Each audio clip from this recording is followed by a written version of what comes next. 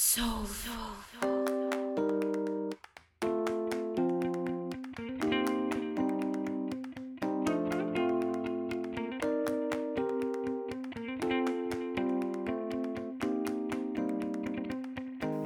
to the Speak Up Talk Radio Network, home of the Firebird Book Awards, the Positive Change Podcast Awards, and this podcast, Authors on Fire.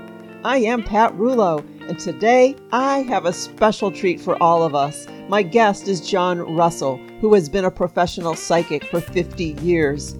He is a psychic and psychic reader, a medium, a certified Tarot master, a paranormal investigator, and a published author. Internationally known, he has provided psychic readings for clients in over 40 countries.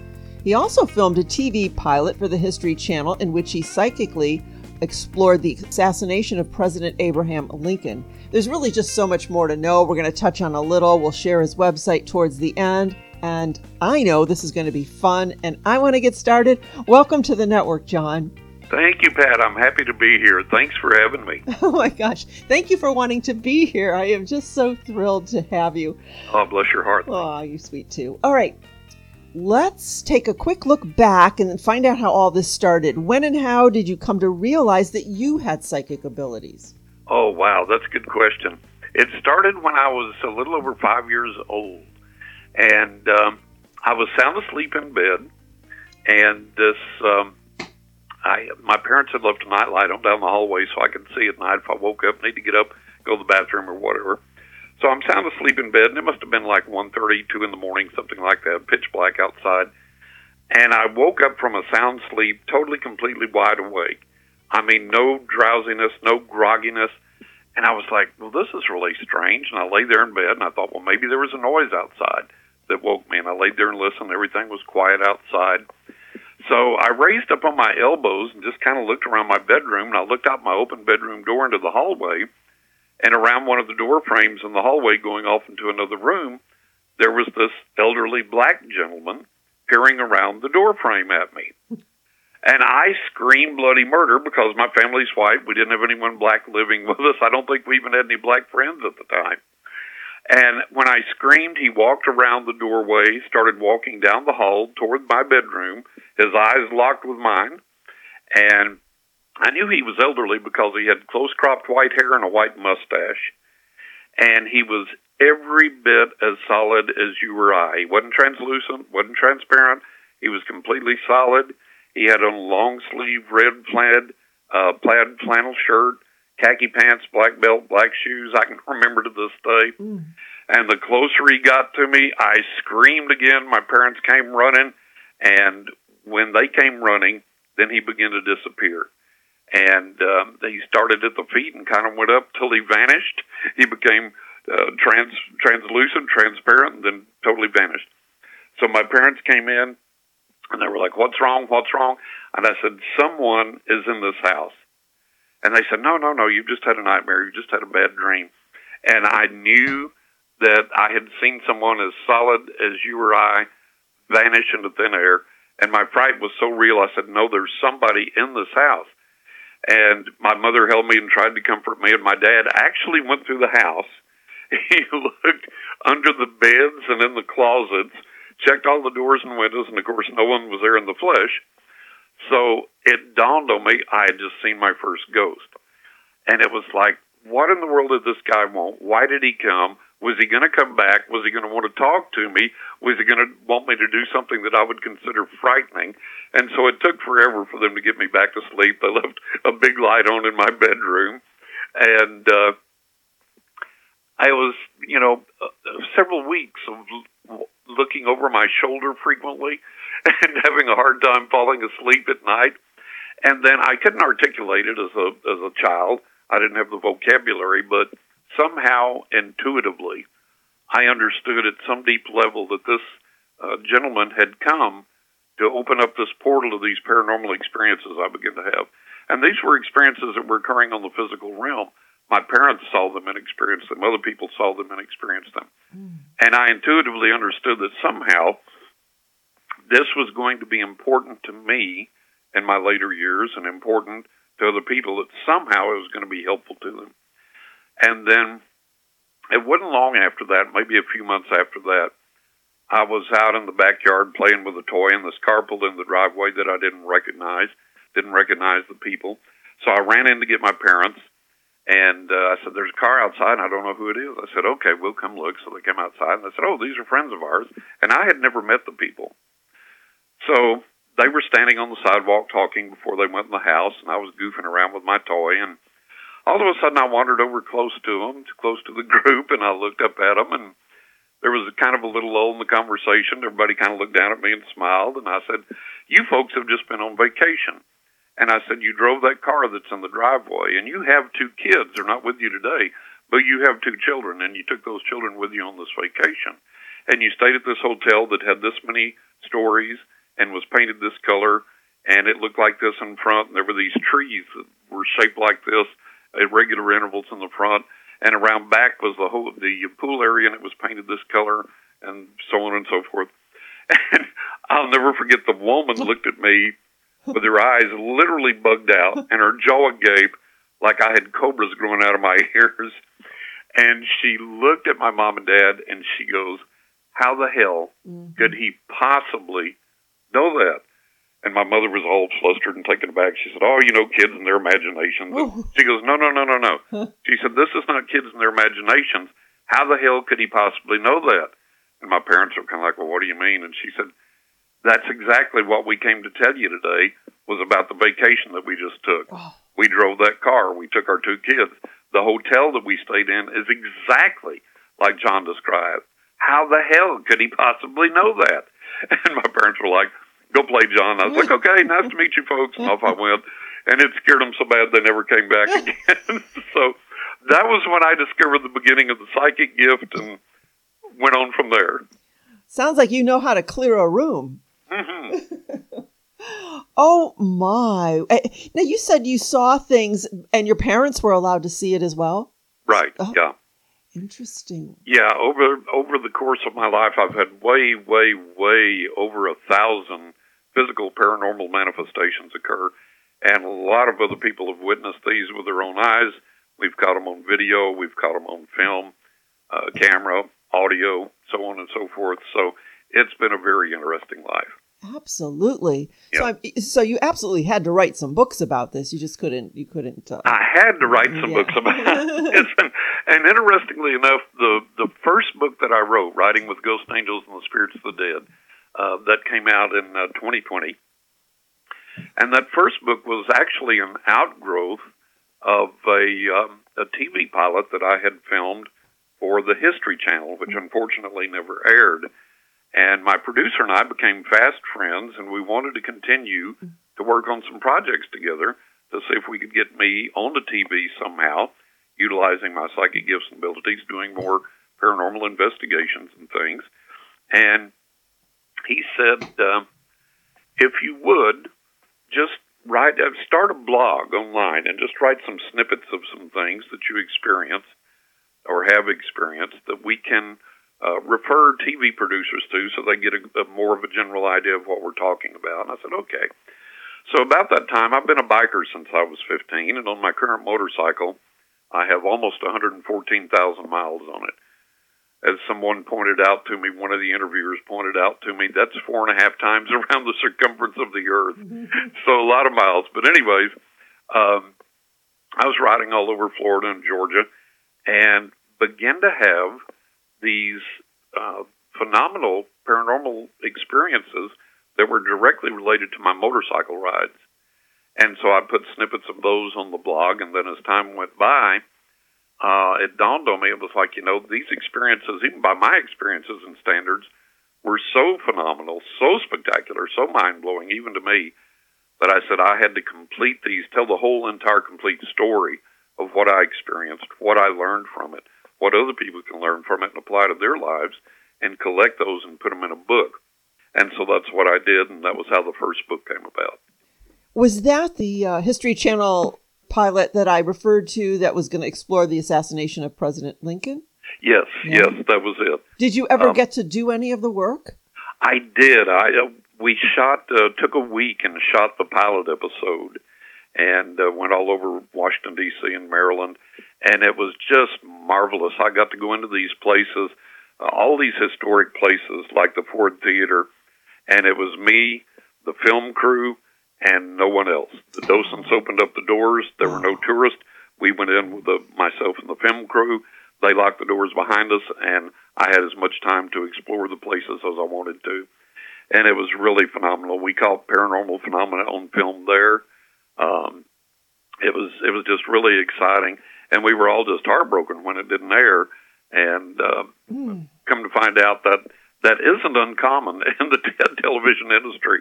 So people can have things in the can ready to go, and then they're like, nope, we're going another way. So it was really heartbreaking, because I think, in all seriousness, people need to understand that the ghost shows you see on TV, that's not reality. Mm-hmm. That's not how it is to really act and interact with the other side. And there's not a demon hiding behind every bush waiting to grab somebody. And a lot of these ghost hunting shows fake evidence or fake things and this, that, and the other. So our desire was to get on the air and show it like it really is. And having captured all this stuff on film and having them able to verify my psychic insights with the docents and with the Lincoln experts and so on and so forth, and validate that my psychic insights were accurate and were real, we would have set the standard for all of the paranormal shows on TV, and it just broke all our hearts that it never aired. Oh, my. Yeah. I wonder, is there still a possibility of somehow doing an indie film? Well, I don't know. There's a guy right now that I do a lot of interviews with, and he has a TV show on YouTube, and we're talking about doing something possibly this year. Okay. So there's a few things in the works. All right. Well, keep us posted, yes. All right, so that was your first book, Riding with Ghosts, Angels, and the Spirits of the Dead. Right. Your second book, A Knock in the Attic, was a true story about a psychic experience. When people read that, they'll find out the reason for the title. Do you want to give us a little peek? I can give you a little peek, yeah. And this book is actually, in a way, a kind of prequel to Riding with the Ghost, in that it goes back to my childhood, talks about that experience with the old black ghost, and then goes forward into my childhood, my youth, my young adulthood, my adulthood, and then on forward. So it's kind of a chronological order of the highlights of my life as living with a psychic gift and experiencing the things that I have. And then in that book, I do write about the behind the scenes, about how it was to film the TV pilot for the History Channel. So that's included in there. As well as a lot more paranormal stories, true stories of the paranormal. Okay. So it's pretty exciting. There's a lot of neat things in there, ghost hunting in Salem and all kinds of neat things.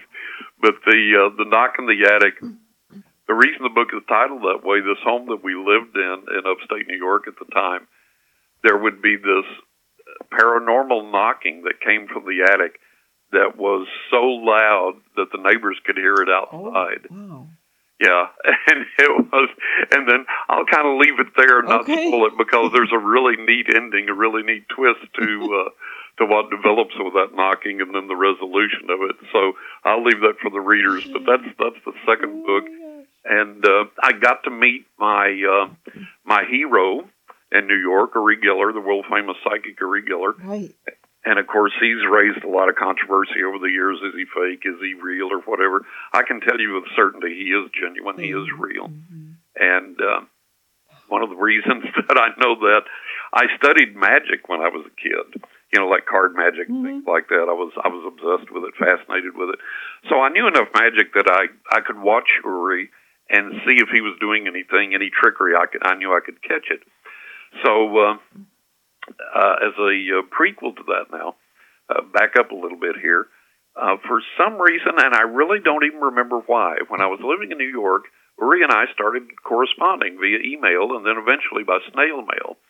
And it wasn't a starstruck thing with Uri. It was, we were discussing some very specific paranormal things. And I had never, at that time, I didn't have my photograph on my website, so he wouldn't have known me from Adam if he passed me on the street, other than if his psychic abilities alerted him. And all he, that's all he had. All he knew about me was our correspondence. And I saw one time that he was coming to give a demonstration in New York City, and I told my wife, I said, "Oh God, we got to get tickets to go see Uri." And she's like, "Yeah." So we got the tickets, and the tickets were anonymous. You didn't even give your name for the tickets or anything. You didn't give your name when you went in. You just handed them the tickets.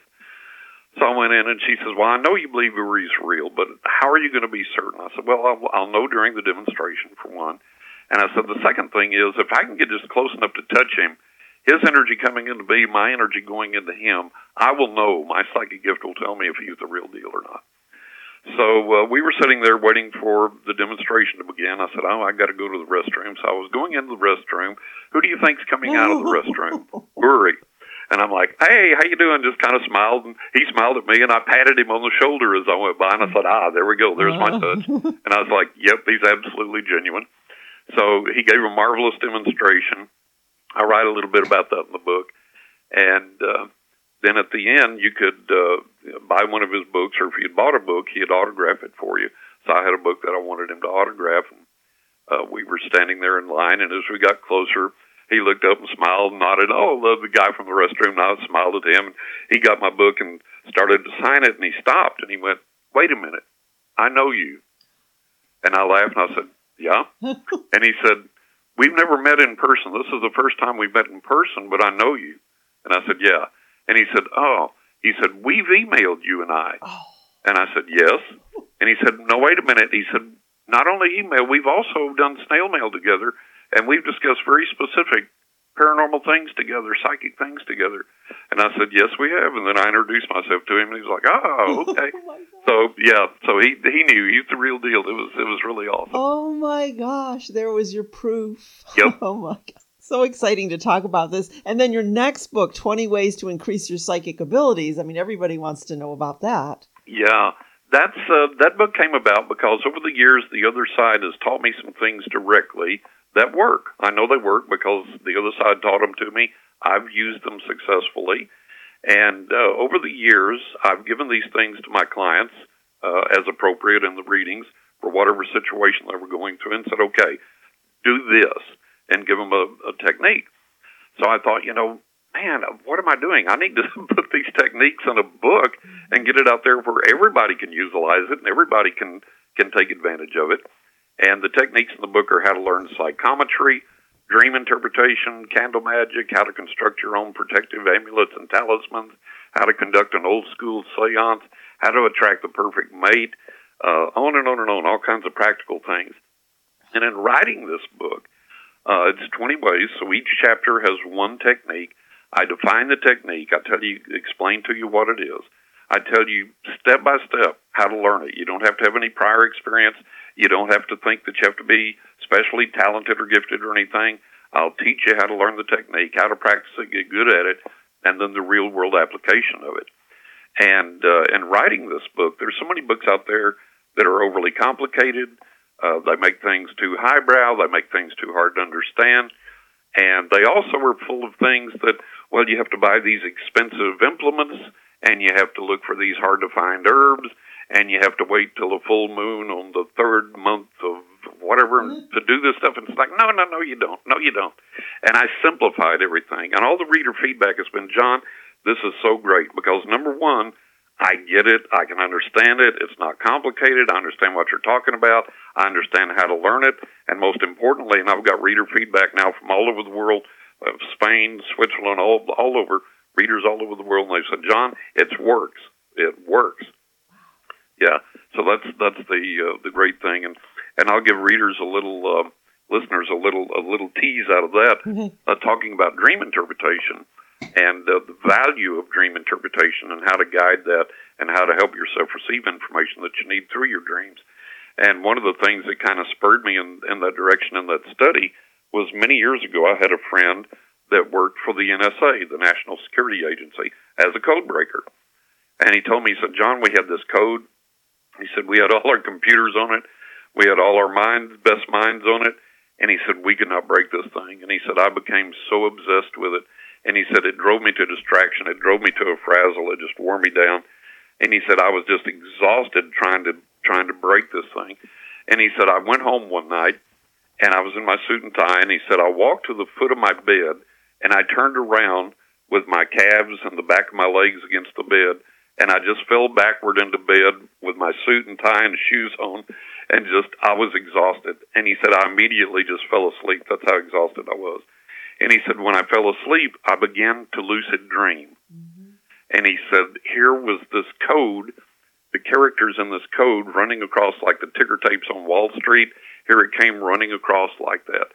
And he said, in my dream, I was like, oh my God, I can't even get away from this thing in my dreams. It's going to make me insane. It's going to drive me crazy. And he said, below it, another ticker tape started, and on it was the letters in clear in English below the code. And he saw enough of it in his dream, and he immediately woke up, and he grabbed a pencil and paper he had by the bed and wrote down what he saw, went back into the office, and that broke the code. Oh, wow. Yeah, so we can get valuable needed information in our dreams if we'll pay attention to them. And I tell people how to do that, how to interpret their dreams, how to direct and guide their dreams to get useful information that they need.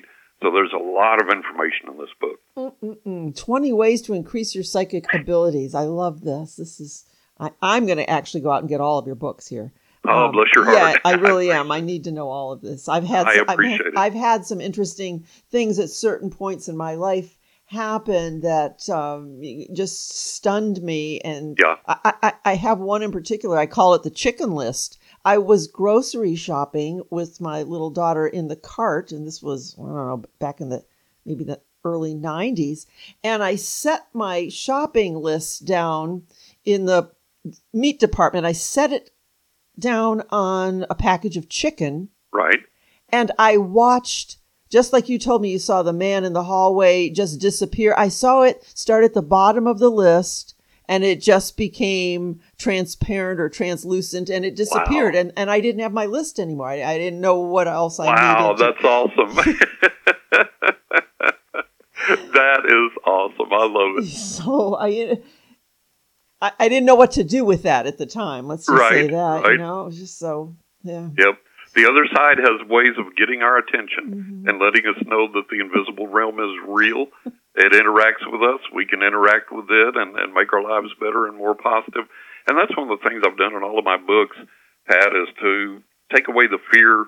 You know, people default to a knee-jerk reaction of fear when confronted with the paranormal because that's what we've been taught, right. Either through our religions or through, you know, these like the ghost hunters on TV that want you to think there's a demon behind every bush and everything's scary and malevolent and prideful.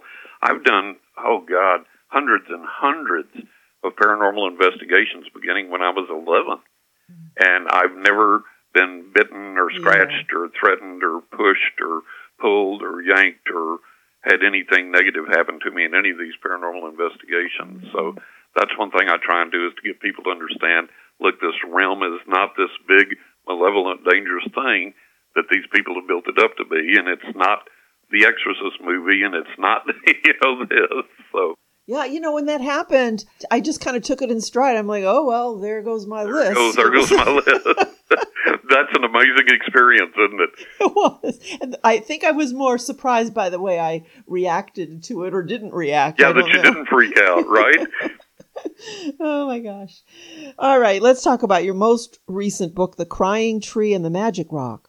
Yeah, that one is complete and will be coming out sometime this year. Okay. And it goes back to the nonfiction storytelling again, with more stories, some of them that I have only recently spoken about in my interviews that I've done, and the stories that I've never written about before. One of the really, really great stories in there, there was my dearest best friend growing up, and he's on the other side now, God bless him. But he was Mexican, and where I lived in West Texas, I had a lot of Mexican friends, and we had a Mexican nightclub there. And when I was young, my mother and I sometimes, when it wasn't too hot and we could leave the windows open all the way and didn't have to turn our evaporative air conditioner on, we would sit at night and sometimes listen to music or sometimes just listen to the sounds of nature coming in at night or talk a little bit or whatever. Well, we were sitting there one night, we heard this Mexican music coming in the window, and we were like, what in the world? And we sit there and listen to it kind of rise and fall, and it was Cinco de Mayo. And finally, we figured out that from several blocks away, probably half a mile or a mile away, there was this Mexican nightclub, a popular Mexican nightclub, and they were playing music on Cinco de Mayo, and when the wind was just right, it would carry the music up to our house, and we could hear it all the way up there.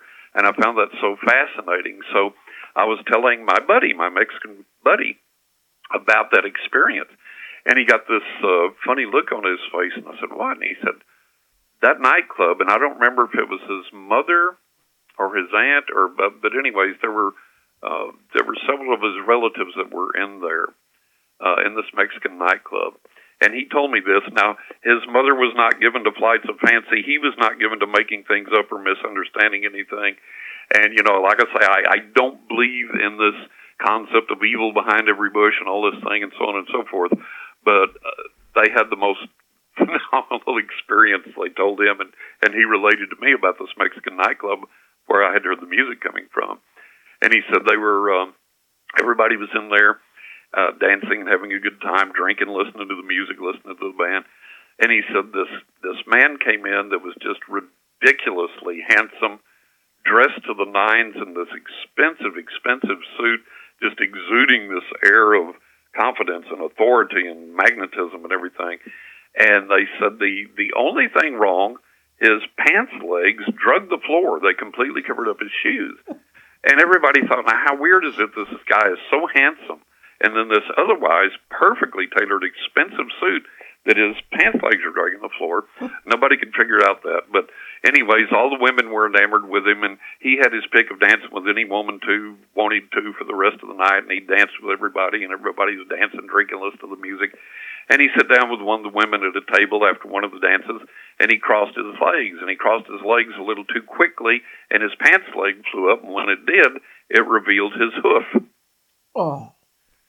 And everybody began to yell and scream and point, and he looked down and realized what he had done, and he jumped up, ran out into the darkness, and disappeared. And so that's one of the tales I recount in this book, as well as a whole lot of others. And like I say, going back into the storytelling mode, and also there's a series of books that I dearly, dearly love that Robert Fulghum wrote. He started out with Everything I Needed to Know I Learned in Kindergarten. Mm-hmm. And I loved his essay style, and it inspired me to kind of work in that essay style in regards to learning spiritual lessons and making spiritual observations. And so a lot of that's in this book. That'll be coming out next year, or this year, rather. Mm-hmm. And then late this year or early next year, I'm halfway through my 5th book, which is called The Can Sack Ghost. Mm. And that's titled after a ghost that we had that rattled the sack of cans we used to keep for the guy that came back to collect those. So a whole bunch more new paranormal experiences in that. And then I've had people ask me over the years, say, are you going to ever write a novel with paranormal overtones? Yeah. So finally, I have begun a serial killer novel with paranormal overtones. And a beta reader assures me it's going to be a bestseller. Mm-hmm. So cross fingers and hope. But anyways, that's in the works. And then down the road, there'll still be more books on the nonfiction paranormal. Oh, The Crying Tree and the Magic Rock. So that's coming out soon. And yeah, The Can Sack will be out this year. Ghost. I think a novel would be something important to be on your list of things to do. I think so. It's I'm a nonfiction writer, and I've done some short stories and things that were published, but I've always struggled to find my voice in fiction until this serial killer novel, and this sucker dropped into my lap full blown. I knew him, his family, his background, his history, his quirks, his idiosyncrasies, his raison d'etre, the whole 9 yards worth, and I was like, oh wow. And it's kind of writing itself because I just kind of have to watch him and his interactions and write down what he does. So it's really fascinating to me. It's really great. So hopefully that'll be shopped to the agents or whatever later this year, and we'll see what happens with it. Excellent. Yeah. Wow, so much going on. How can we help? How can our listeners help once they hear this? What would you like us to do? What kind of call to action? Get copies of your books? Get copies of my books because you're going to enjoy them. And I guarantee you've never, and you know this being in writing, if you approach an agent or an editor or whatever, they tell you, give me comp titles. In other words, comparable titles right. that are like your book, because there's no unique books. There's always a comp title. So I always told them with Writing with Ghost Angels and Spirits of the Dead, I said, there's no comp title for this, man. And so an editor friend of mine that owns a publishing company, he looked at the manuscript and he went, this is unique. There's nothing like this out there. So people are going to read stories that they've never read before, told in an entertaining way, in ways that they've never read before. They're going to enjoy them. And like with 20 Ways to Increase Your Psychic Abilities, you're going to get valuable, good information. So buy my books. They're available at all major booksellers online, Amazon, Barnes & Noble, Books A Million, Apple Books. For people that want more information about me and the books, they can go to my website, which is johnrussellauthor.com. johnrussellauthor.com. And then anybody wanting to know more about my psychic work, johnrussell.net. Okay. Excellent. Well, if anybody's listened today, they've got to be intrigued, inspired, excited. So get Riding with Ghosts, Angels, and the Spirits of the Dead. A Knock in the Attic. We are intrigued by that. 20 Ways to Increase Your Psychic Abilities. I think everyone probably wants to know the answers to that. Coming up soon, The Crying Tree and the Magic Rock, The Cansack Ghost. That's going to be a goodie. That's a wonderful title, isn't it? It's so good, yes. John, thank you for today. I am just, so excited, and you made me think back to my chicken list. I got to give that a little bit more thought. That's awesome. Pat, I appreciate it. I thank you for having me on. I've enjoyed it so much. Hope the listeners enjoy it. And it's been great talking with you.